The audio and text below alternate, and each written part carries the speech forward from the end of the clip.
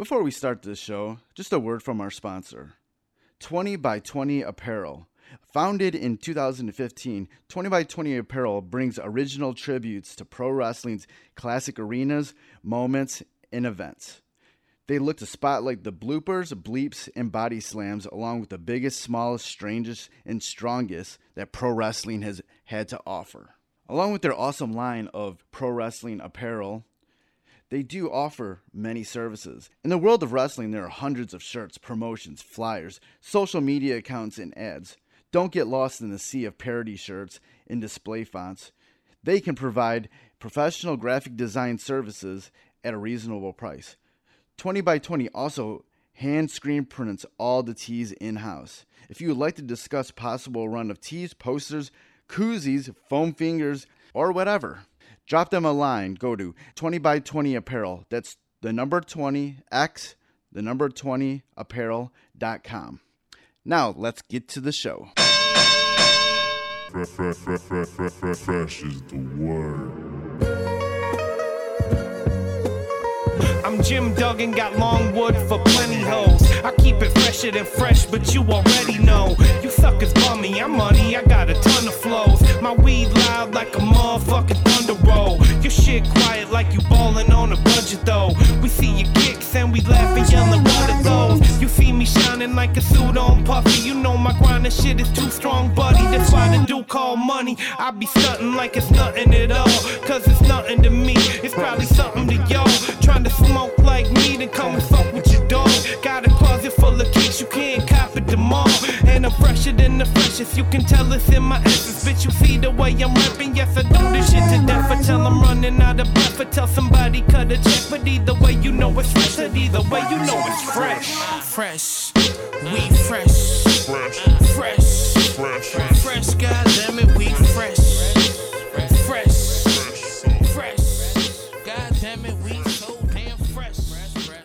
Welcome to the Fresh is the Word podcast. I'm your host, Kelly K. Fresh Frazier. And on Fresh is the Word, we like to deliver wisdom through great stories from the minds of bright creators of pop culture. Through those stories, we like to dissect the journey of our guests and present actionable lessons and advice for our listeners, no matter what career or avenue of artistry they pursue. This episode's guest is Jason Alon Butler, vocalist of the band Fever 333.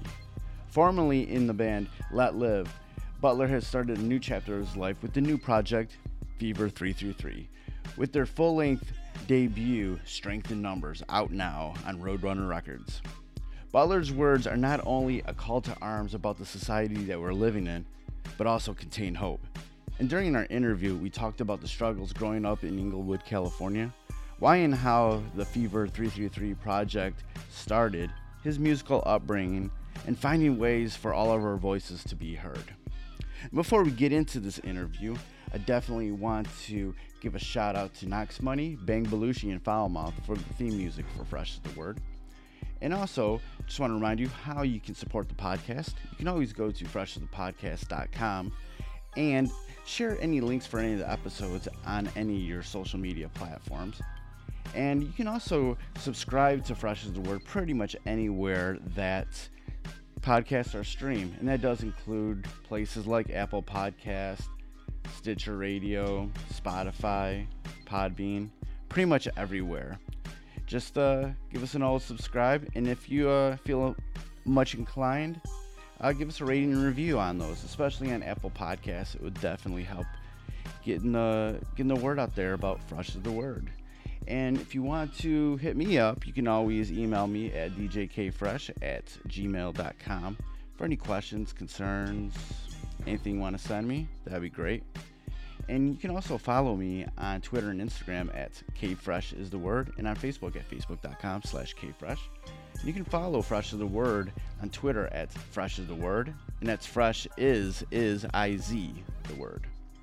On Instagram at Fresh is the Word Podcast, and on Facebook at facebook.com/freshistthepodcast. All right, let's get into the interview with Jason Alon Butler of the band Fever 333. Yeah, over the past year, I've been hearing, just people, starting to talk about your new band, and I was like, okay, and I finally got around to checking you guys out, and I'm like, Holy shit, this is my type of band. Oh, thanks, man. I'm super excited. After, everybody, in this band has been in other bands before, not only how did this new band happen, why did it happen? Man, I really think that it was just a reaction to what was going on, right? Like, without being too on the nose, clearly, like, ever since the ushering in of a new administration, the polarizing view of both politics and culture has been just so glaring that for me to stand back as an artist, and also, a person of color, someone who rides a very unique sort of line between being biracial in America and the way I understand and the way I've observed it my whole life, and then also studying and informing myself to the point where I can't be lied to. I felt like it was, for me, I felt very compelled to offer what I know and what I've experienced as a sort of an opportunity to help people understand in efforts to close that gap that seems to be widening between people and culture, not only in America, but also just globally. Were you feeling a new energy with this new project in comparison to your time with Let Live? Yeah, man. I mean, for anybody who wants to be, in the, I guess, considered an activist, and who wants to activate and who wants to try to push forward for social change and affect culture in that way, it's a very, very intense job. It's or I guess an intense effort. And for me to ask everyone that was involved in Let Live, both band and team, to kind of embark on this journey with me would be a lot to ask. And I don't believe that everybody, feels the same way about these things. And I don't think that, necessarily it's their obligation to feel the same way as I did. So when I went to this project, I was very encouraged to speak the way I speak, say the things I say, play the music I'm playing. I was very encouraged to, really open up this side of myself and be very transparent with how I feel about these issues. So because of that, all the bits of support from the boys in my band with me, to the other two pieces of the collective, Travis Barker and John Feldman, to my management, to our label, everybody seems very, very invested in what it is, I'm talking about. And there is absolutely a very different type of energy, and I'm very thankful for that energy.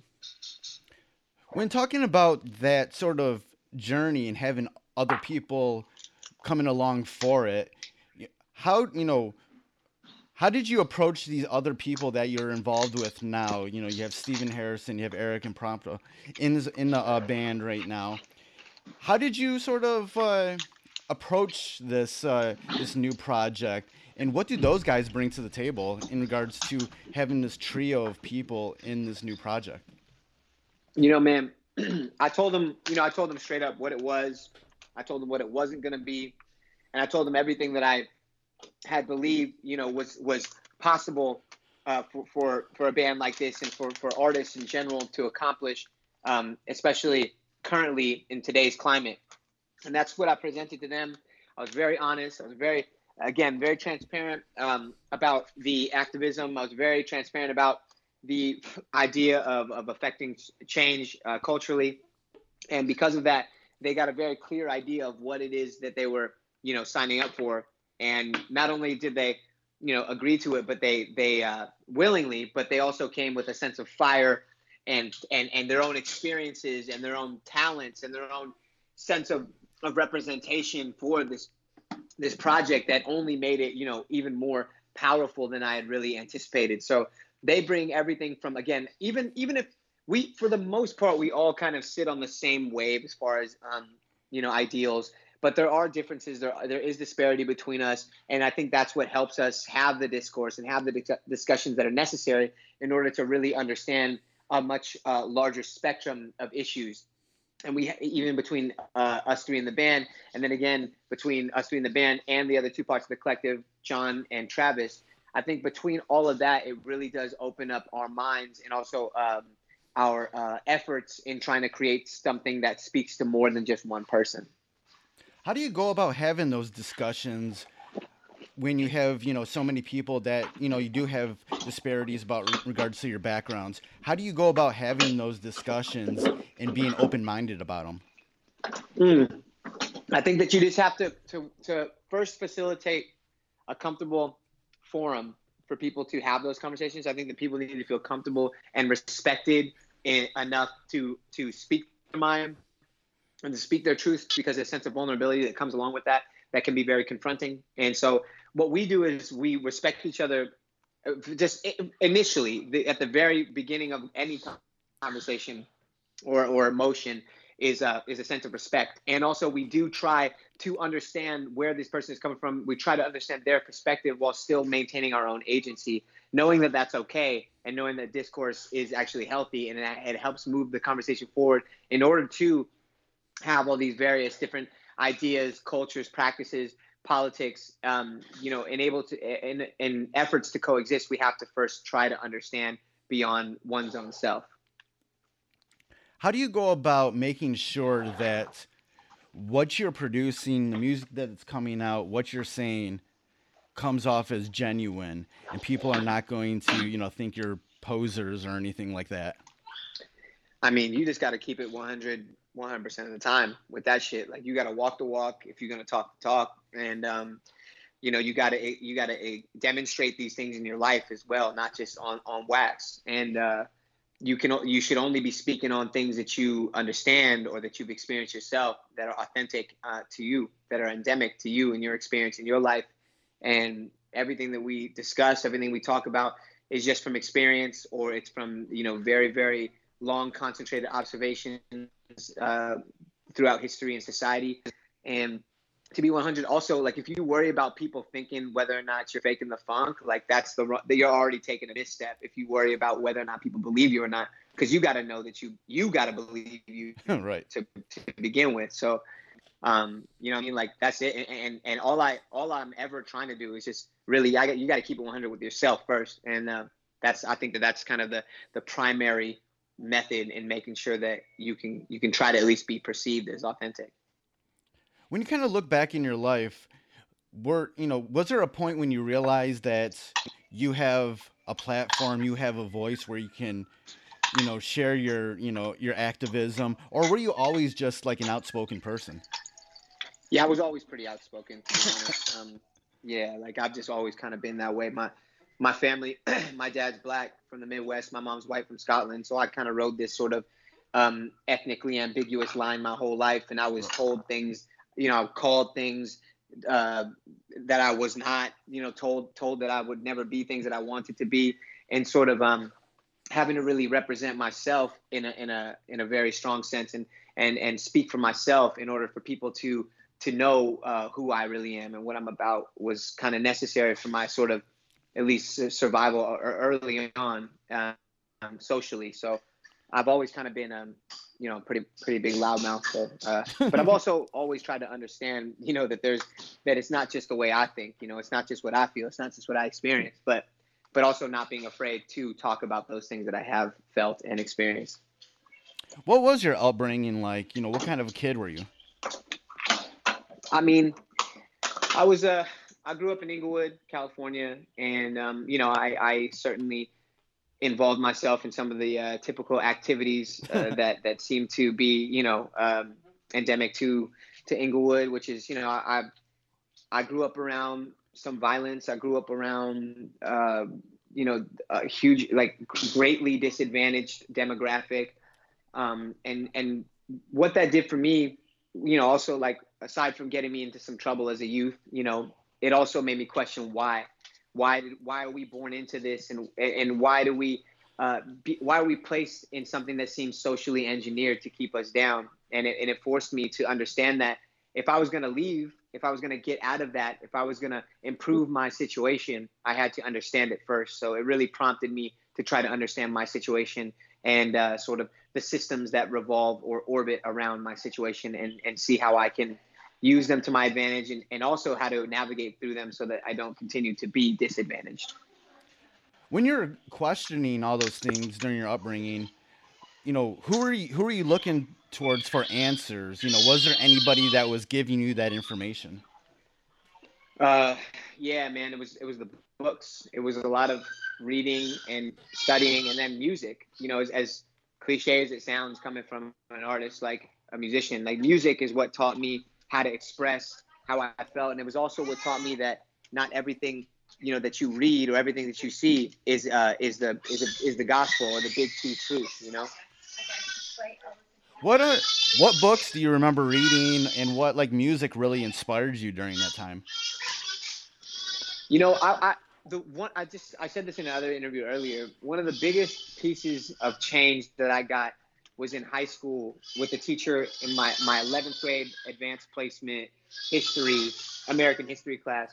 His name was Mr. Leaf, and Mr. Leaf taught us alternative, or it wasn't actually the alternative history. It was actually the correct history on our country, how we got here, and how we made how we built this nation on the backs of others by willingly choosing to subjugate and using and exploit people's bodies, in the name of finance and commerce, and also just to build a country the country that we see today. And so for me, it was just a lot of education, at school, reading. And then as I got older, things like James Baldwin, obviously, artists like Nina Simone were really big to me, and Billie Holiday, like things like Blood on the Leaves, like things like that sound so beautiful to me, and try to almost like allure me or like intoxicate me to listen to them because of their melody and because of their sway, and then sort of listening to the lyrics and going, oh my gosh, this is so much deeper than what I thought I was singing to, things like that. And of course, the gods, Rage Against the Machine, creating like a crossover music that's like funky and heavy, and then spitting real shit over that music was also something that inspired me very young, like 6th grade. Right. When did you first start to get the music bug and want to like start doing music? My father was a musician. When he was in Little Richard's band, and he played with War, and he Nice. did his own solo career and things like that. So from the very beginning, man, and because of his experience with music, where he kind of got the shit end of the stick, he kind of him and my mother tried to. Sorry, my kid's wilding right now. Him and my mother tried to, like, they made music seem a little bit more taboo, and because of that, I was really inclined to. I wanted to know what it was. You know what I'm saying? Like that forbidden fruit shit. So from a young age, like very, very young age, sneak into my dad's garage and play his guitar and his keyboards and all that shit. And then I got a guitar when I was like 12. They finally gave in and got me a musical instrument, and it was like, just kind of, it was all on from there. What was the first like serious thing that you did in music? Do you remember like the first thing that you ever wrote, or the first show that you ever did? What was the first serious thing that you ever did? Yeah, my dad had this crazy idea that I was gonna be like a child, like kind of like star who like sang and rapped and shit. So yeah, we wrote this song called "School Is Cool." Fuck, man. When I was like 10 or something, maybe 9 or 10, and we wrote this song, and we were like, I remember we went to like Paramount Studios or something, and we sat in at this, I think it was like all these different administrations and some like labels and whatever, and they came to like watch me perform this song called "School Is Cool," and obviously they didn't like it too much because ain't shit happened from that. So that's like the first time I remember performing, really. Right. When I listen, I had a advanced link to the new album, Strength in Numbers, for the past week, and really, really dig it. And when I'm listening to it, I hear your activism, I hear this rebellious tone to it, but also I hear like this other side of hope on the other side of it. Talk about your songwriting and having this sort of, diversity in the content, where you feel the rebellion, but you also feel the hope behind it. I mean, you got to, right? Like, otherwise, if you believe that everything is failed or is like doomed, and yeah, I think that if you believe that if there's something positive at the end. You know what I'm saying? If there's something that you are working towards, then you can maintain the effort. But, you know, if you sit there and believe that everything you do kind of is you know, I guess scheduled to fail at some point, then I don't think that I would have the same sort of excitement, or I wouldn't feel as encouraged to continue on. So, and also, man, like, I've seen it, right? Like, I grew up on welfare, you know, right next to the project housing. And now I don't live that life because of, you know, because I tried to inform myself, and I tried to understand, and I tried to take the opportunities that I was given to change my situation. And luckily I was able to do that. But I also understand that, you know, systemically, a lot of situations and people and demographics are literally put in a position where they can't do that, or they're held back so far that it's actually quite, like, again, by way of policy, it makes it much harder for people to do that. So I'm not saying that everybody should just pick themselves up and leave. I'm saying that what we should do is understand it, and understand there is a sense of hope, and maybe that sense of hope can really can guide us, can be our guiding light towards what we want to see changed.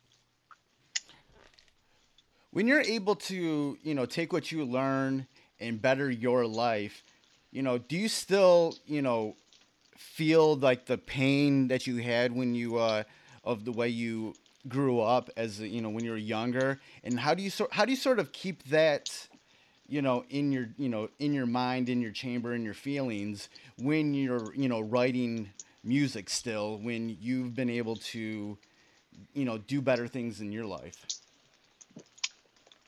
Well, I think it would be remiss and negligent of me to pretend like I didn't experience these things before I got to, you know, and here's the thing is I still experience these things, like, whether I like it or not. Like, my hair is, you know, is more coarse, and my nose is wider, and I look a lot more tan than my white friends. So no matter what, like, I carry these, whether I choose to carry the experience with me the whole time, you know, phenotypically, my physiognomy, I am who I am, and to some people that is immediately some sort of red flag or an assumption that will be made about who I am. And I realize that, and I understand that, and I don't harbor that feeling to carry a sense of contempt. I carry that so I know how to act accordingly, and how I can navigate, again, these scenarios, how I'm supposed to get through it.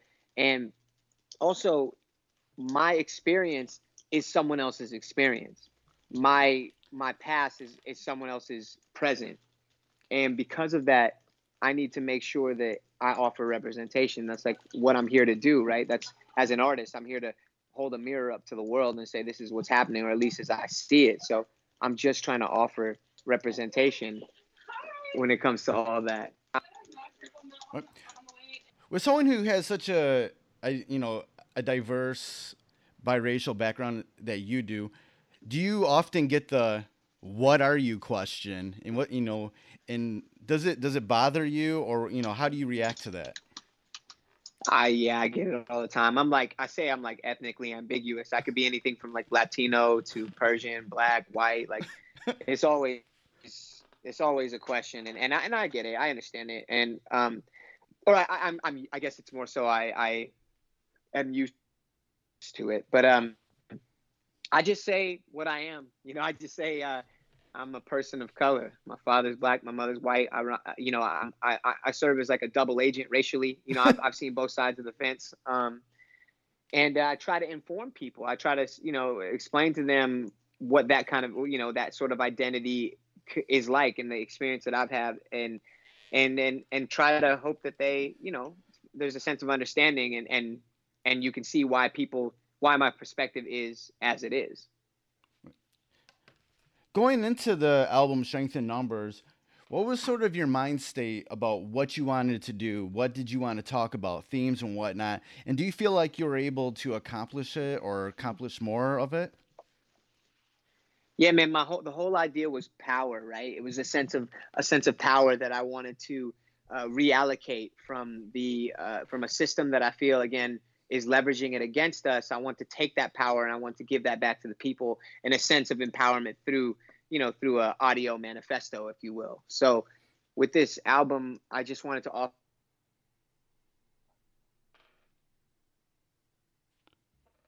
represented. I wanted to offer, the project as an advocate for people that feel displaced or feel like they don't have a space to be who they are.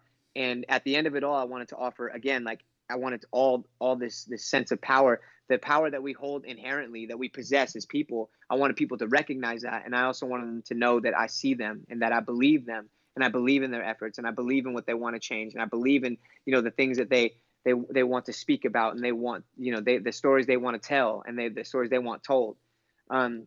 This album is that, man. It's really my effort to offer a sense of power back to the people. And in return, what do you want the people to do with this knowledge, with this music, or just in general, in this sort of activism way? I want them to acknowledge it, man. I want them to feel as though they're not alone. I want people to understand again that these are truths, even if they're not self-evident to someone, even if they're not something that you have experienced, even if it's not something that you can see immediately. Understand that experience is truth, and these are the experiences of many people. I want to offer a space for people to extend a sense of empathy so that we can feel included, and so that everybody can feel included in the conversation. I want to promote discourse. I want to promote conversation even when it's uncomfortable.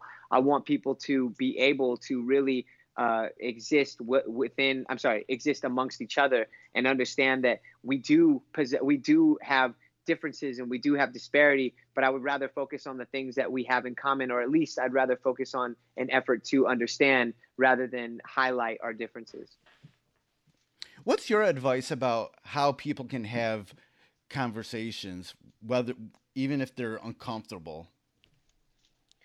Man, it's just understanding that sometimes that's the nature of the game, isn't it? Like sometimes, the uncomfortable conversations are the ones that we need to have because they hold such a weight that has been sort of, I guess, moving us forward or backwards or left or right.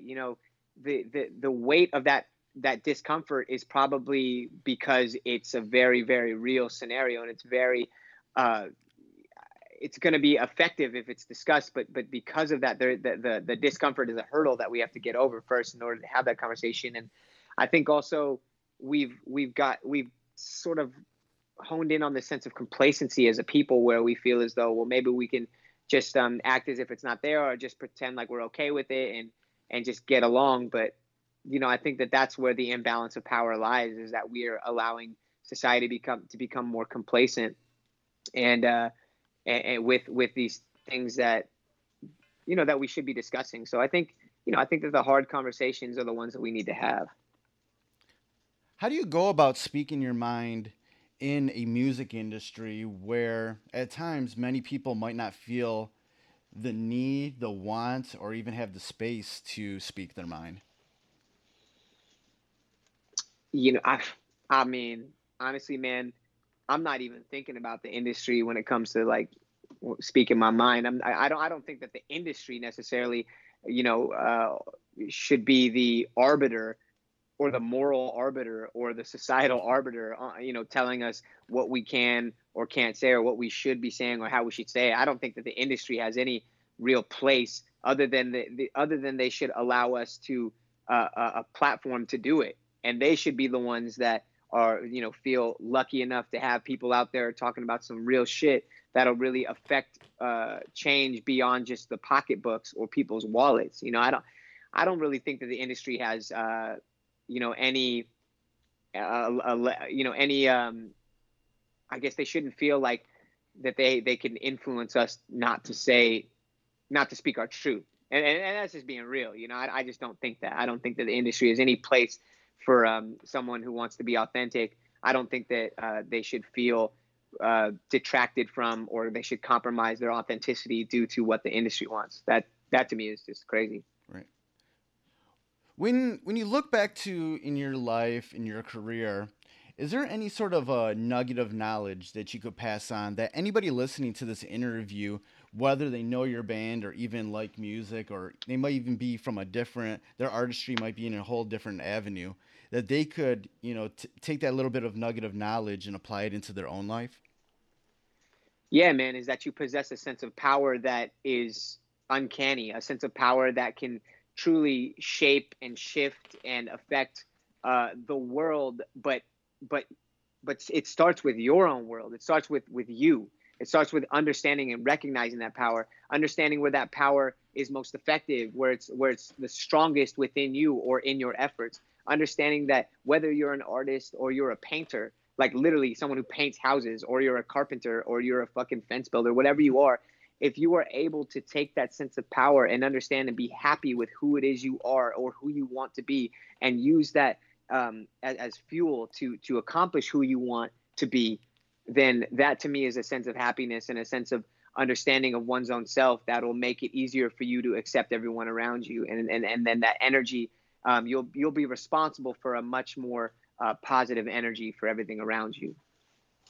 How do you feel like someone can find their own power, and how did you find your power? Representation, bro. Like, I saw people that looked like me, that sounded like me, that felt like me. And I was offered a sense of representation, and I saw in the books the alternative learning that I got, when I wasn't seeing faces like mine or like my family or my community in the history books, with the successes, with the riches, with the sort of with the bringing up of various societies. When I started seeing people like me doing great things, I realized that I also have power like that. And I think that that's kind of hopefully what we can offer is that we represent people and the people, and we represent a sense of, like, again, that sense of power, and really trying to show people that we understand what it's like to not have that, or to feel like we don't have that power. And we're just trying to initiate that within them. In your opinion, how do you fight for representation, and how do you create representation? Talk about shit. You know what I'm saying? You be there. You show your face. You be proud to be who you are. You be proud to be where you are when you're there. You know what I'm saying? Like, you share your story. You share yourself with others that look like you as well as don't look like you. You must present your sense of representation to any and everyone when given the opportunity. I think that that's what it's about. Spreading it and expanding this idea of what it is you believe in and why you believe in it. I think that that's how that's how you offer representation, and you're mindful. You're cognizant of yourself, what you represent, and also those around you and what they represent. I think that we must acknowledge other pieces of this bigger puzzle of representation as well. Before we get out of this, before we finish this interview, is there anything else you would like to, share about the band or the new album, Strength in Numbers? I honestly, man, I just think that I want people to know that this project is somewhere for them to feel safe. And all people, I really do mean it. I mean all people, whether you are antithetical to my beliefs or not, if you feel like you're an inherent adversary, whatever it is, everyone, we would like to invite everybody to involve themselves in this project in a safe manner, in a way that we encourage discourse, encourage the conversation in order to move that conversation forward. And again, various types of representation. And I want people to feel free to be who it is they are and who they want to be. And that's what you can find with this project. Great. Yeah, it's been great talking with you, Jason. Where can people go online to get more information? They can go to fever333.com or Fever. I guess, yeah, they can go there. We're on all the platforms: Instagram, Twitter, Facebook, or you can hit us up directly too. We try to speak to as many people as we can, whether that be on social media or in person. So. All right, that's great, man. Like I said, I love the new album. It's my kind of shit. You, I'm excited to hear more from you guys, and good luck with everything. Thank you, brother. I appreciate your time. Thank you. So that was my interview with Jason Alon Butler, vocalist of the band Fever 333. Right now, they are on tour with Bring Me to Horizon, which his new album is amazing, and Thrice, who always puts out amazing music. So check their website, which is fever333.com, for more information about those tour dates. And like always, you can go to the show notes for this podcast episode at freshasthepodcast.com for all the links to be able to follow Jason Alon Butler and Fever 333 online, along with the stream and purchase links for Strength in Numbers. It's definitely an amazing album, and I definitely love it. It's already one of my favorite albums of 2019, and it could end up in my top 10 when the year closes. All right, that's another episode of Fresh is the Word in the books. Thank you for listening as always. See you next week or whenever the next episode drops. Goodbye and good night. Fresh is the word.